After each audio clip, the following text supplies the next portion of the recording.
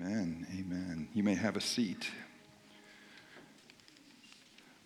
We are in a sermon series called You Be the Judge, and it's based on the book of Judges. And for those who kind of from time to time might think of the Bible and think, oh, the Bible's nice. The Bible has nice stories that are touching and make us feel good. Probably haven't spent a lot of time in Judges. Judges is more like raw humanity. What does raw humanity look like, and how does God intersect with raw, sometimes angry, sometimes evil, hurt, broken humanity? And so we've been talking about in Judges that the book is a cycle. There's a cycle. Right away, there's two introductions to Judges, and one of the points that an introduction is making is that there's this cycle, and it says what the cycle's going to be, and then we've been watching it play out in stories in the last few weeks. So the cycle is that there can be peace in the land. The Israelites, they're the people that believe in God, that follow God, that are trying to live in the ways of God. There's peace in the land, and they're following God. But then they start following idols. They start following the peoples, the gods, how everyone else is living. They're following them. And then at a certain point, God brings judgment. Usually it's the form of another group of people that comes in, the same gods that they are worshiping, he just gives them over to those people. And their life becomes bitter and hard, and they cry out in distress. They cry out in anguish, and God sends a judge, a deliverer, a savior, someone from among the people comes and rescues them, and then peace is restored in the land, and to one degree or another, they start following the Lord again. That is the cycle that we have seen. And last week, the last few weeks, we talked about Gideon. That was a cycle that happened in Gideon's life. And then at the end of Gideon's life, after his life, there was a whole huge not good thing that happened with his sons. And then the Bible just says, well, then there was this judge, Tola, and then there was this judge, Jair. Not much is mentioned about them. We're going to pick up now on the next major judge story. And what happens in this is there are 4 dialogues. There's actually 5, but we're only going to get to 4 of them today. There's 4 conversations that happen that are all interconnected. And the first conversation is kind of a setup. It's before we get to Jephthah, the judge. It's a conversation between the Israelites and between the Lord. So we're going to look at that. It's Judges chapter 10, verses 6 through, we'll just start with verse 6. It says, again, the Israelites did evil in the eyes of the Lord. They served the Baals and the Ashtoreths and the gods of Aram, the gods of Sidon, the gods of Moab, the gods of the Ammonites, and the gods of the Philistines. And because the Israelites forsook the Lord and no longer served him, now I'm going to pause even halfway through the sentence just to say, here we are again. They have done evil in the eyes of the Lord. They have served the Baals and the Ashtoreths, which is shorthand for the male gods and the female gods of the land. The male and female deities, they have served them. Now, it actually expands it. We've heard that, if you've been reading this, we've heard that over and over again. But it actually expands on that to say, they served the gods of the Ammonites and the Philistines and the gods of Moab and the gods of Sidon. They served the gods that were in the east and the north and the west and the south. They were filled with worshiping other gods. They were filled with doing the practices of the people that had nothing to do with God. They were completely influenced by that. The intensity has increased compared to previous stories. Okay? So they no longer were serving God, the Lord, and what is good. They were serving all these other gods and what is evil. And because of that, the Lord, verse 7, will go down, he became angry with them. He sold them into the hands of the Philistines and the Ammonites, who that year shattered and crushed them. For 18 years, they oppressed all the Israelites on the east side of the Jordan in Gilead, the land of the Amorites. The Ammonites also crossed the Jordan to fight against Judah, Benjamin, and Ephraim. Israel was in great distress. So we pick it up again, and the story goes where the cycle has been going, which is now the Lord brought judgment. It was in the form of the Ammonites and the Philistines, and it was harsh. They were shattered. They were crushed. They were oppressed. They were in great distress. Okay? Again, this is at least as intense as it's been, maybe more intense. So maybe the idolatry has gotten more intense. the way they've turned themselves over to evil and to other gods, and the way they have just completely abandoned God, there's a sign it's become greater than it was in previous stories. This is at least, the punishment's at least as bad, or maybe that's becoming greater. Okay, so what do we think is going to happen next? Verse 10, the Israelites cried out to the Lord, "We have sinned against you, forsaking our God and serving the Baals." The cycle continues. Verse 11, the Lord replied, "When the Egyptians, the Amorites, the Ammonites, the Philistines, the Sidonians, the Amalekites, the Maonites oppressed you and you cried out for help, did I not save you from their hands? But you have forsaken me and served other gods, so I will no longer save you. Go and cry out to the gods you have chosen. Let them save you when you're in trouble." So here we go. They have worshipped other gods. They've turned away from God. They have been crushed and oppressed. They cry out, and we're expecting, here comes the judge. Here comes God saving them again. And instead it says, I'm not going to save you. Go ahead. You cry out to all the other gods that you have been loyal to and affectionate for and you live your life for and you has your attention. Go ahead and have them save you. I'm not going to save you. All of a sudden, there is a pause. All of a sudden, the cycle doesn't continue like it has in all these other stories. Why is that? Verse 15, but the Israelites said to the Lord, "We have sinned. Do with us whatever you think best, but please rescue us now." Then they got rid of the foreign gods among them and served the Lord, and he could bear Israel's misery no longer. Now, this, in such a short reading of this happened, and this happened, and this happened, it can seem like, man, God's pretty harsh. They're in misery, they're in pain, they cry out, and he says, no, I'm not going to help you. That seems pretty harsh to me. But here's the deal. This has been going on for years and generations, and it's not just a cycle anymore, it's a spiraling. That was something else that came in the other introduction to the Judges. That the trajectory of where it's going to go in these hundreds of years is that from generation to generation, they may come back, but then the next time they're going to go even deeper into the things of the world and the things that are evil, and they're going to stay there even longer, and they're going to become even more influenced by it, and then they're going to kind of come back, but then they're going to go even deeper. They're going to spiraling down. Instead of the cycle having them ascend towards the Lord, they're spiraling down. So that's what's happening. And what else we figure out in this is they say, you know, sorry, we were with other gods again, and we shouldn't have been. So please, you know, come help us. But what we see here is after the Lord said no, then they said, oh, okay, well, we'll get rid of these gods. So they had said, hey, we did it wrong, but they weren't even going to get rid of their other gods yet. They hadn't even started to worship the Lord yet. They had just said, you know, nobody's perfect. I know I did wrong. Can you help me out and make my life better? And it wasn't until God said, no, you're still with your gods. You're still trusting them. You're still focusing. So I'll just let them help you. And they say, oh, okay, well, never mind. Now we will get rid of our gods. We will worship you. Just please help us out because life's gotten so bad. And if life hadn't gotten this bad, we wouldn't want anything to do with you, God. We're happy with these other gods, but since life's gotten bad and we know you're the one who helps, then we're going to ask you. See, what is going on here is the whole thing is a negotiation. You know, well, God, if you can help us out, if we don't want life to be really bad, then help us out, and then we're going to live however we want. And whatever we got to do to negotiate, we'll do whatever you want, just make it better, and then we're going to live however we want. It was a negotiation instead of a relationship and a returning to God and a wanting to follow God. Okay, so that is the first discussion. The first dialogue, the first conversation is between the Israelites and between the Lord. Now, it talks about the Ammonites and the Philistines came to oppress them. So the Ammonites is who Jephthah, the judge, is going to deal with. The Philistines, we're going to see Samson. In the next 2 weeks, we're going to talk about Samson, you know, the guy that's kind of like Hercules, the guy with the long hair, Samson and Delilah guy. That's going to be the next 2 weeks. He's going to deal with the Philistines. Now we're doing with the Ammonites. So the Ammonites come in, and they come in and they're already doing things all over the land, but they come to a specific area that is a tribe within the tribes, Gilead, the Gileadites. And they have invaded there, and it says, the Ammonites are called to arms and gather in this spot. The Gileadites come together. So it's like a call to arms, like they have a leader, they have a plan, they have a system, they're ready to take them out. And the Gileads are like, someone's here, and so we're all together because we got to defend ourselves, but we don't have a plan. We don't have a leader. We don't have anything. They're looking for a leader. And so the second discussion is between the Gileadites and Jephthah.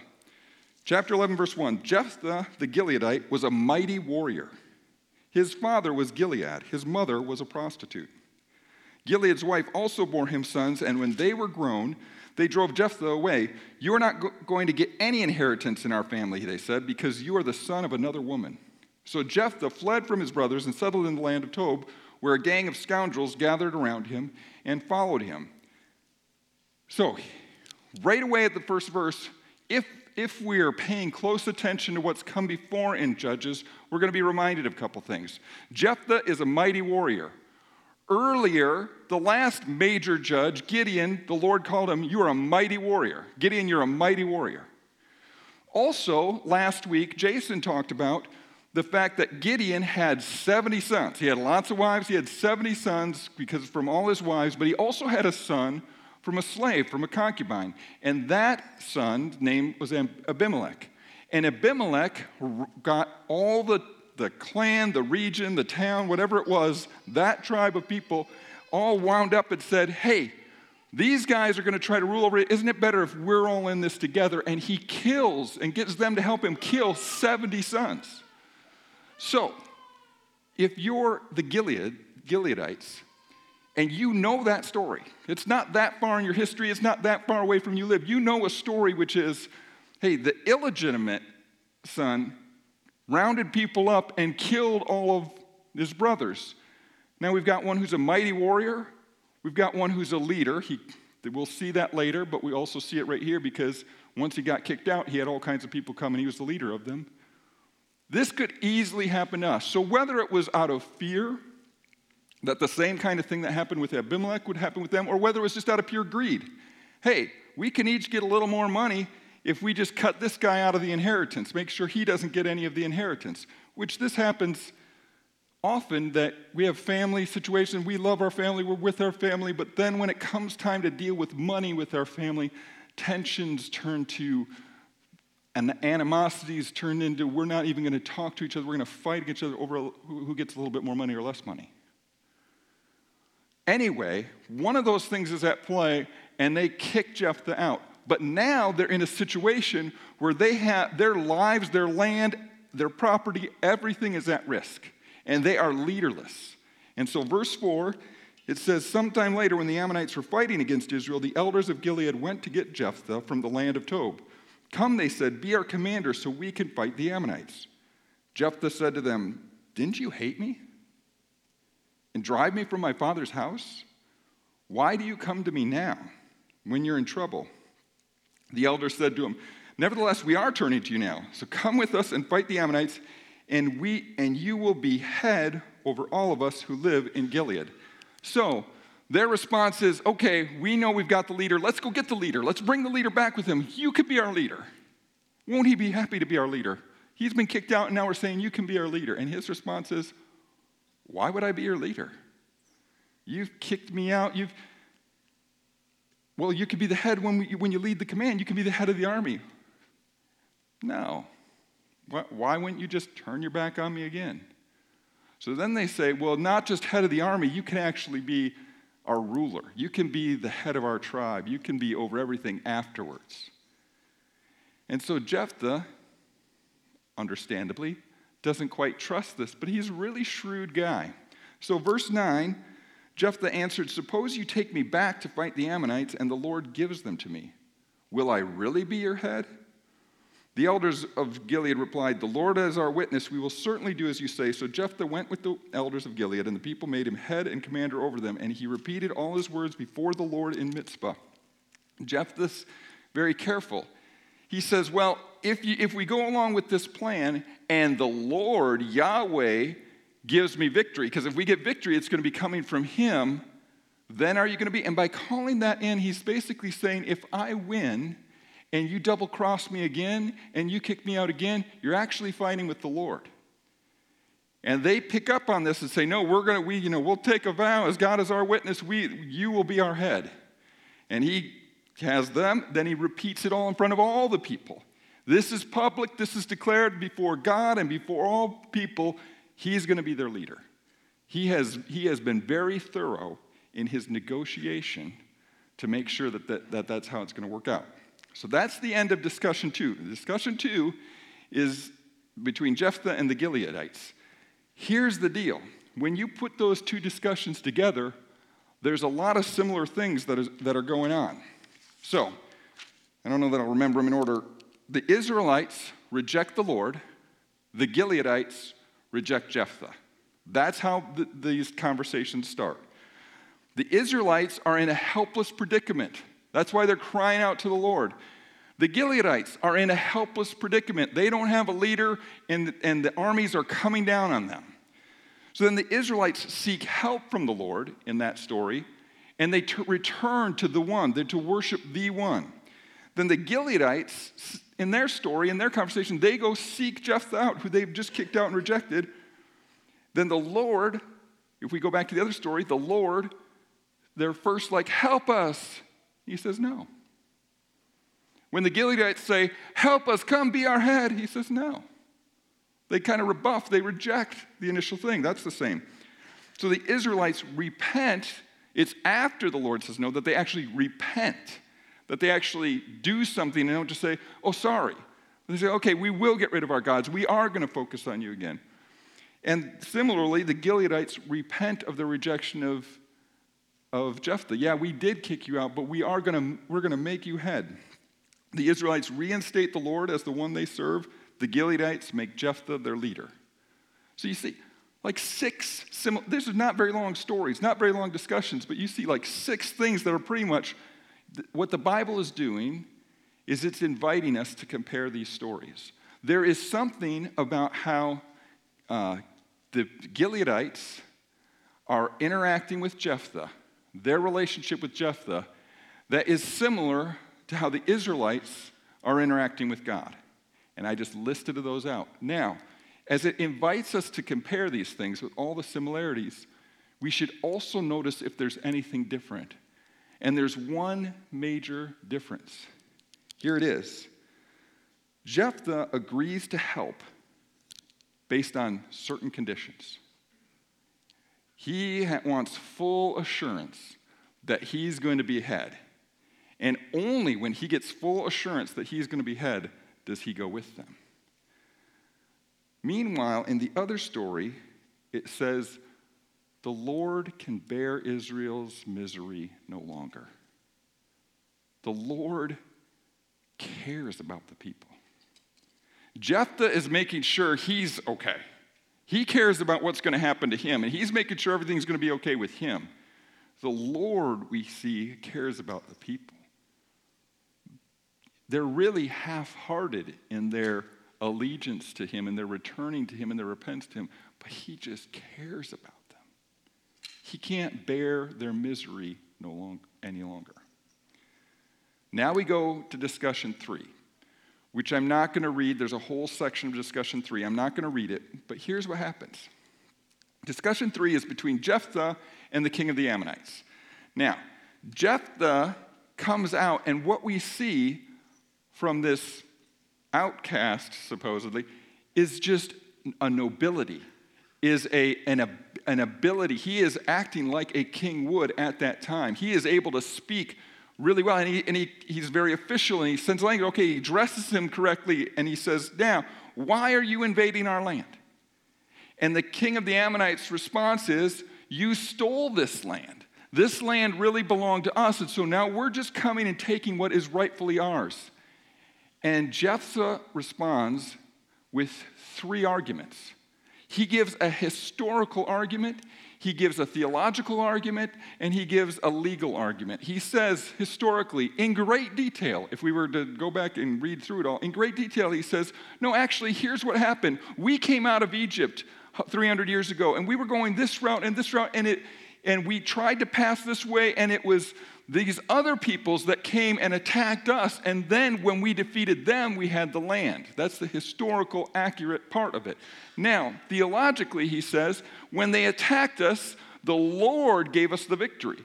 Yahweh gave us the victory, and he says at one point, you take what your gods give you, the land your gods give you, and what our God gives us is what belongs to us. That would be the normal language of the day. They would equate belief in the gods to who has what land and who wins which military victories. So whether that's how Jephthah thought completely, or he was just speaking their language, he's saying, what our God gives us, that's what belongs to us. What your gods give you, that's what belongs to you. And then he says, and by the way, you claim that this is your land, but really, we got it from the Moabites when the Moabites were the ones who attacked us. And now that you've taken over part of Moab, you think this is rightfully yours, but you haven't come to lay claim to this for 300 years. If it was really yours, you would have come claim to this. This is rightfully ours. So he speaks all that really well, and here's the one verse I'm going to read from the discussion. Verse 27, at the very end, he says, I have not wronged you, but you are doing me wrong by waging war against me. Let the Lord judge, decide the dispute this day between the Israelites and the Ammonites. Let the Lord judge. I think this is an interesting, this doesn't really get used throughout Judges. Let the Lord judge. Judges talks about these human judges that the Lord raises up, that the Lord puts his spirit on. But here, this judge, this leader says, the Lord is the judge. The series is titled, You Be the Judge, and one of the reasons is, what we see throughout here is God taking people, sometimes the least likely people, and saying, you be the one who bring people back to me. You be the one who drives out evil. You be the one who delivers. You be the one who brings restoration. You. And then he uses the people that they wouldn't think.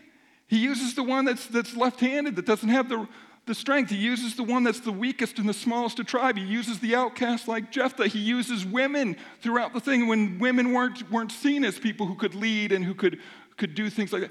God again and again picks people that we wouldn't expect, and he says, you're the judge. You're the deliverer. You're the one who can bring good. And he might be saying the same thing to us.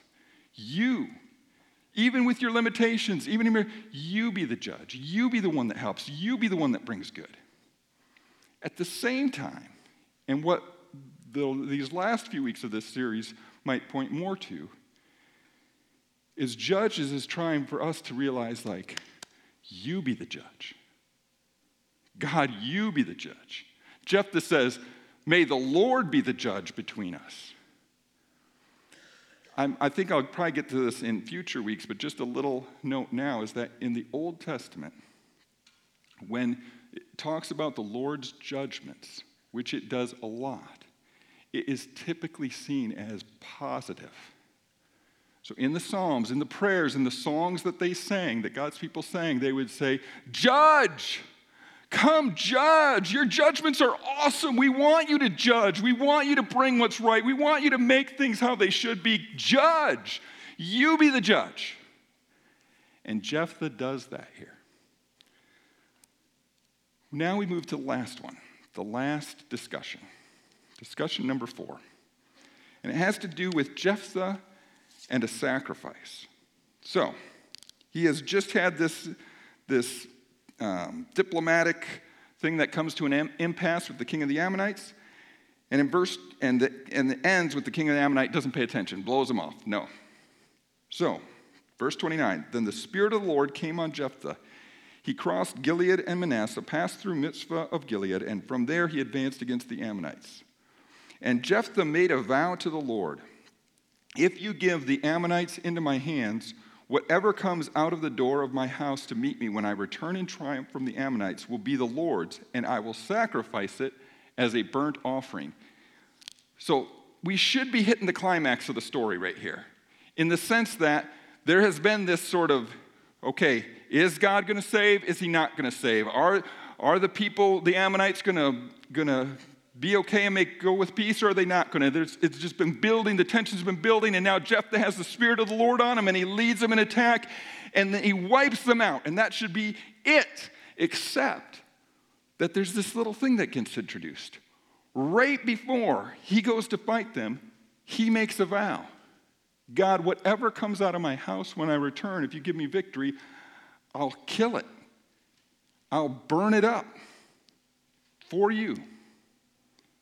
And so now there's this new tension introduced, like, so he won the victory, so he's going to return home. So what's going to happen there? Verse 34. When Jephthah returned to his home in Mizpah, who should come out to meet him but his daughter, dancing to the sound of timbrels? She was an only child. Except for her, he had neither son nor daughter. Now, this is a little bit, in my opinion, a little bit of a mistranslation. In my opinion, I'm not like a linguist, but as I read other people, here's what it says, only child, and that is true, because what follows is he didn't have any other sons and daughters, but really, instead of his only child, what the intention is saying, so who comes out but the daughter? Her alone. Just her.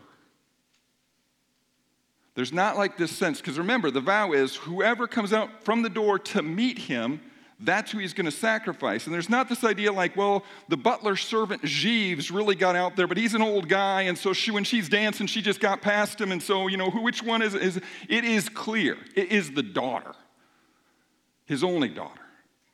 The only one that he would care the most, like, no, anyone but her, it's her. His response, when he saw her, he tore his clothes and cried, "Oh no, my daughter, you have brought me down, and I am devastated. I have made a vow to the Lord that I cannot break." Her response, "My father," she replied, you have given your word to the Lord. Do to me just as you promised. Now that the Lord has avenged you of your enemies, the Ammonites." She goes on to say, "I just have one request. Let me go with my friends and mourn for 2 months and grieve for 2 months for them and weep for 2 months because I'm going to die a virgin. I'm not going to have kids. I'm not going to have a husband. I'm never going to have any of that." So he says, okay. She takes the 2 months with her friends, and then he fulfills his vow and sacrifices her. That's the end of the story. What are we supposed to get out of that? What is God trying to teach us through that story? There's a little bit of tension. Some, not very many, but some people think that Jephthah was righteous in fulfilling his vow.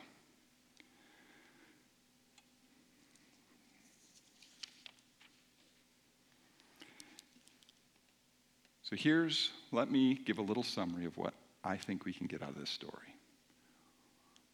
First of all, is Jephthah good or bad as a judge? Yes. Yes. Which is kind of comforting to me. It's not like all or nothing. There's some good things. So he had faith in the Lord. Like, everyone's afraid. This has been going on 18 years. No one knows how to be the leader. And he's saying, hey, I'm going to say, God's going to be the one that helps me. The Lord's going to be the one that helps me. And he says it to the Gileadites, and he says it to the king of the Ammonite, and he just publicly says, I am putting all my marbles, all my trust in the fact that the Lord is the judge, the Lord is the highest, and if he is on our side, we will win. He has great faith in him. That's a good thing. Do I have great faith in him? Do I have confidence that God is the ultimate, that God deserves my loyalty, that God can do anything? Second, Jephthah had a willingness to offer whatever God wanted. He was willing to offer to God whatever he wanted. God, whatever comes, whatever you bring to come out my door, he was willing to offer whatever. And it wasn't just lip service, because the one thing he wouldn't want to offer, he offered. Those are good things. Those are things that I want to be more true of me, that I would have confidence and faith in God, and that I'd be willing to offer whatever God wants from me. Be willing to give up, to sacrifice, to do, to not do whatever he wants. That said, Jephthah did not understand what God wants. He did not understand what God wants. And I'm going to get to that a little bit more in a moment. But I want you to remember, he had good intentions. He was sincere, but he didn't understand. And number two, he didn't trust that God was really concerned about him. God had already given him his Spirit. God had already given him what he needed to win the victory, and he felt like, It's not enough. I'm going to have to offer something else. So, why did Jephthah make the vow? I think there are a few reasons. Reason number one, he was rejected earlier in life. Like, significantly rejected. He was rejected by his family. He was rejected by the people around him. He was rejected in a way that cost him, alienated him. He was rejected. And when we're rejected, that carries on with us until we get healing from it. And so he believed that God would deliver. He believed that God could deliver.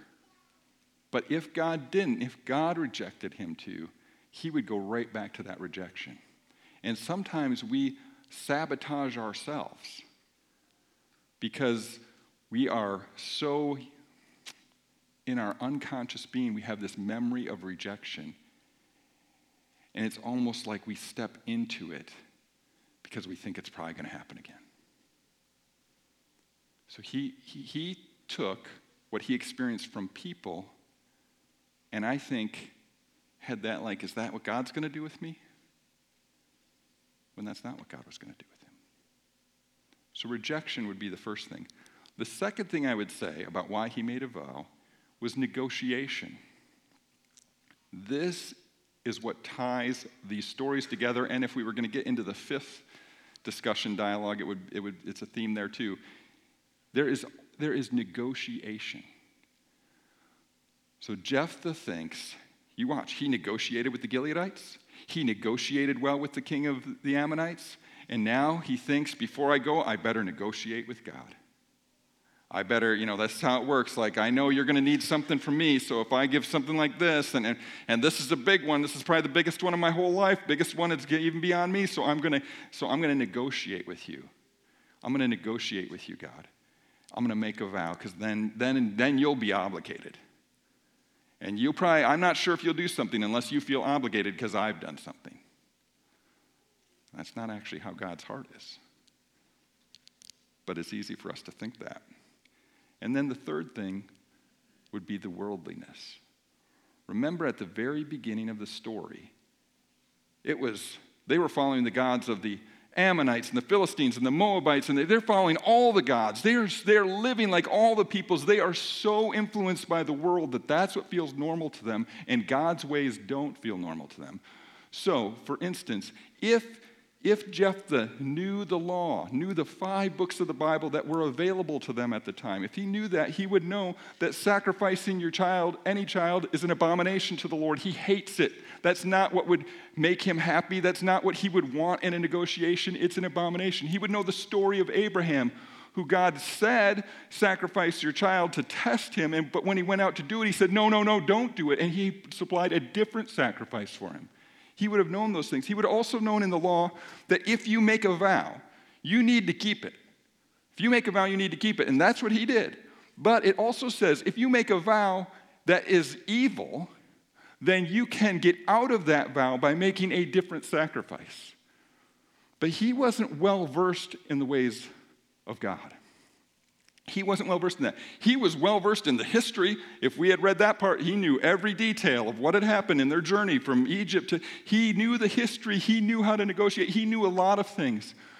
But what was true in those cultures that time is if we really wanted something from the gods, we have to sacrifice something, including sacrificing humans, sacrificing babies. It happened all the time.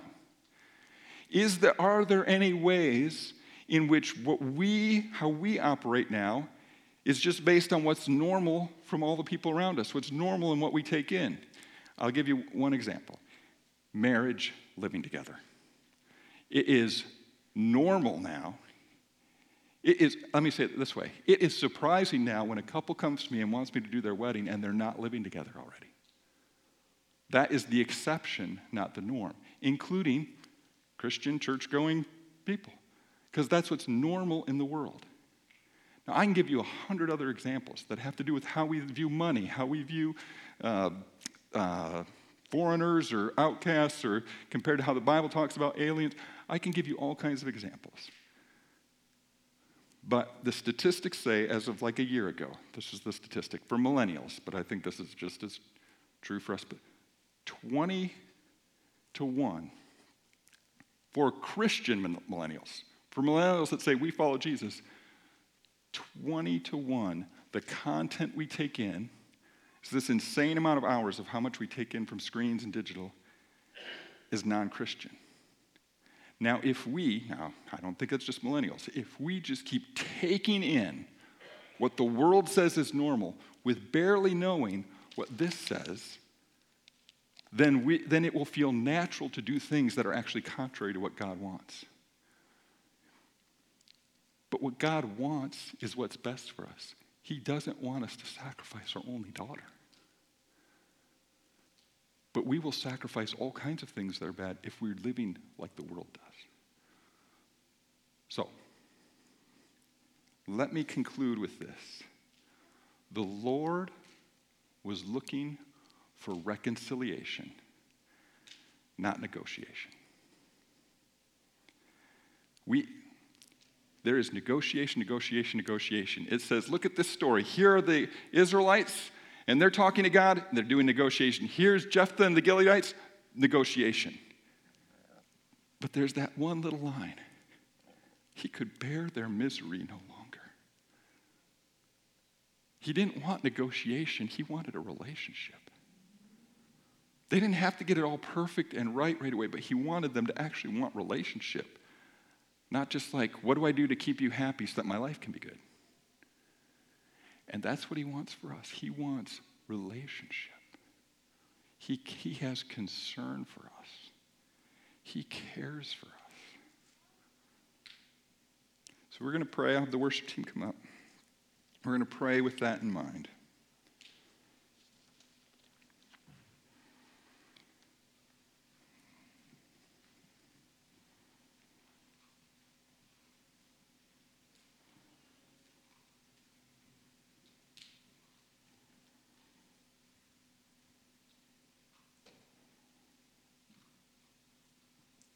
Praise you, God.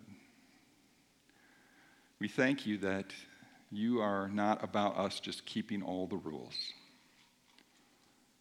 You aren't up there just checking on any little thing that we would do wrong or right. But you have concern for us. You see us. You see what's hard. You see where we're hurting, not just us as individuals, but us as a whole people. Us in all our relationships and in our families. You see it and you have concern for it. And you have a desire to make things right. I thank you that there's an ocean of mercy and patience and love that you invite us to jump into, to swim into.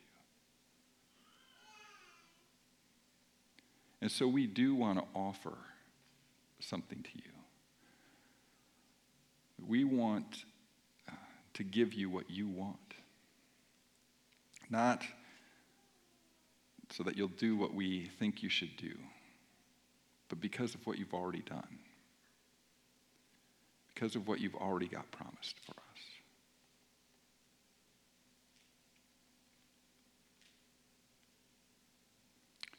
So in these moments now, as we sing and pray to you, would you wash over us with your love? Would you reconnect us through Jesus? Would you speak to us and would you bless us even as we seek to bless and honor and give thanks to you? In Jesus' name, amen.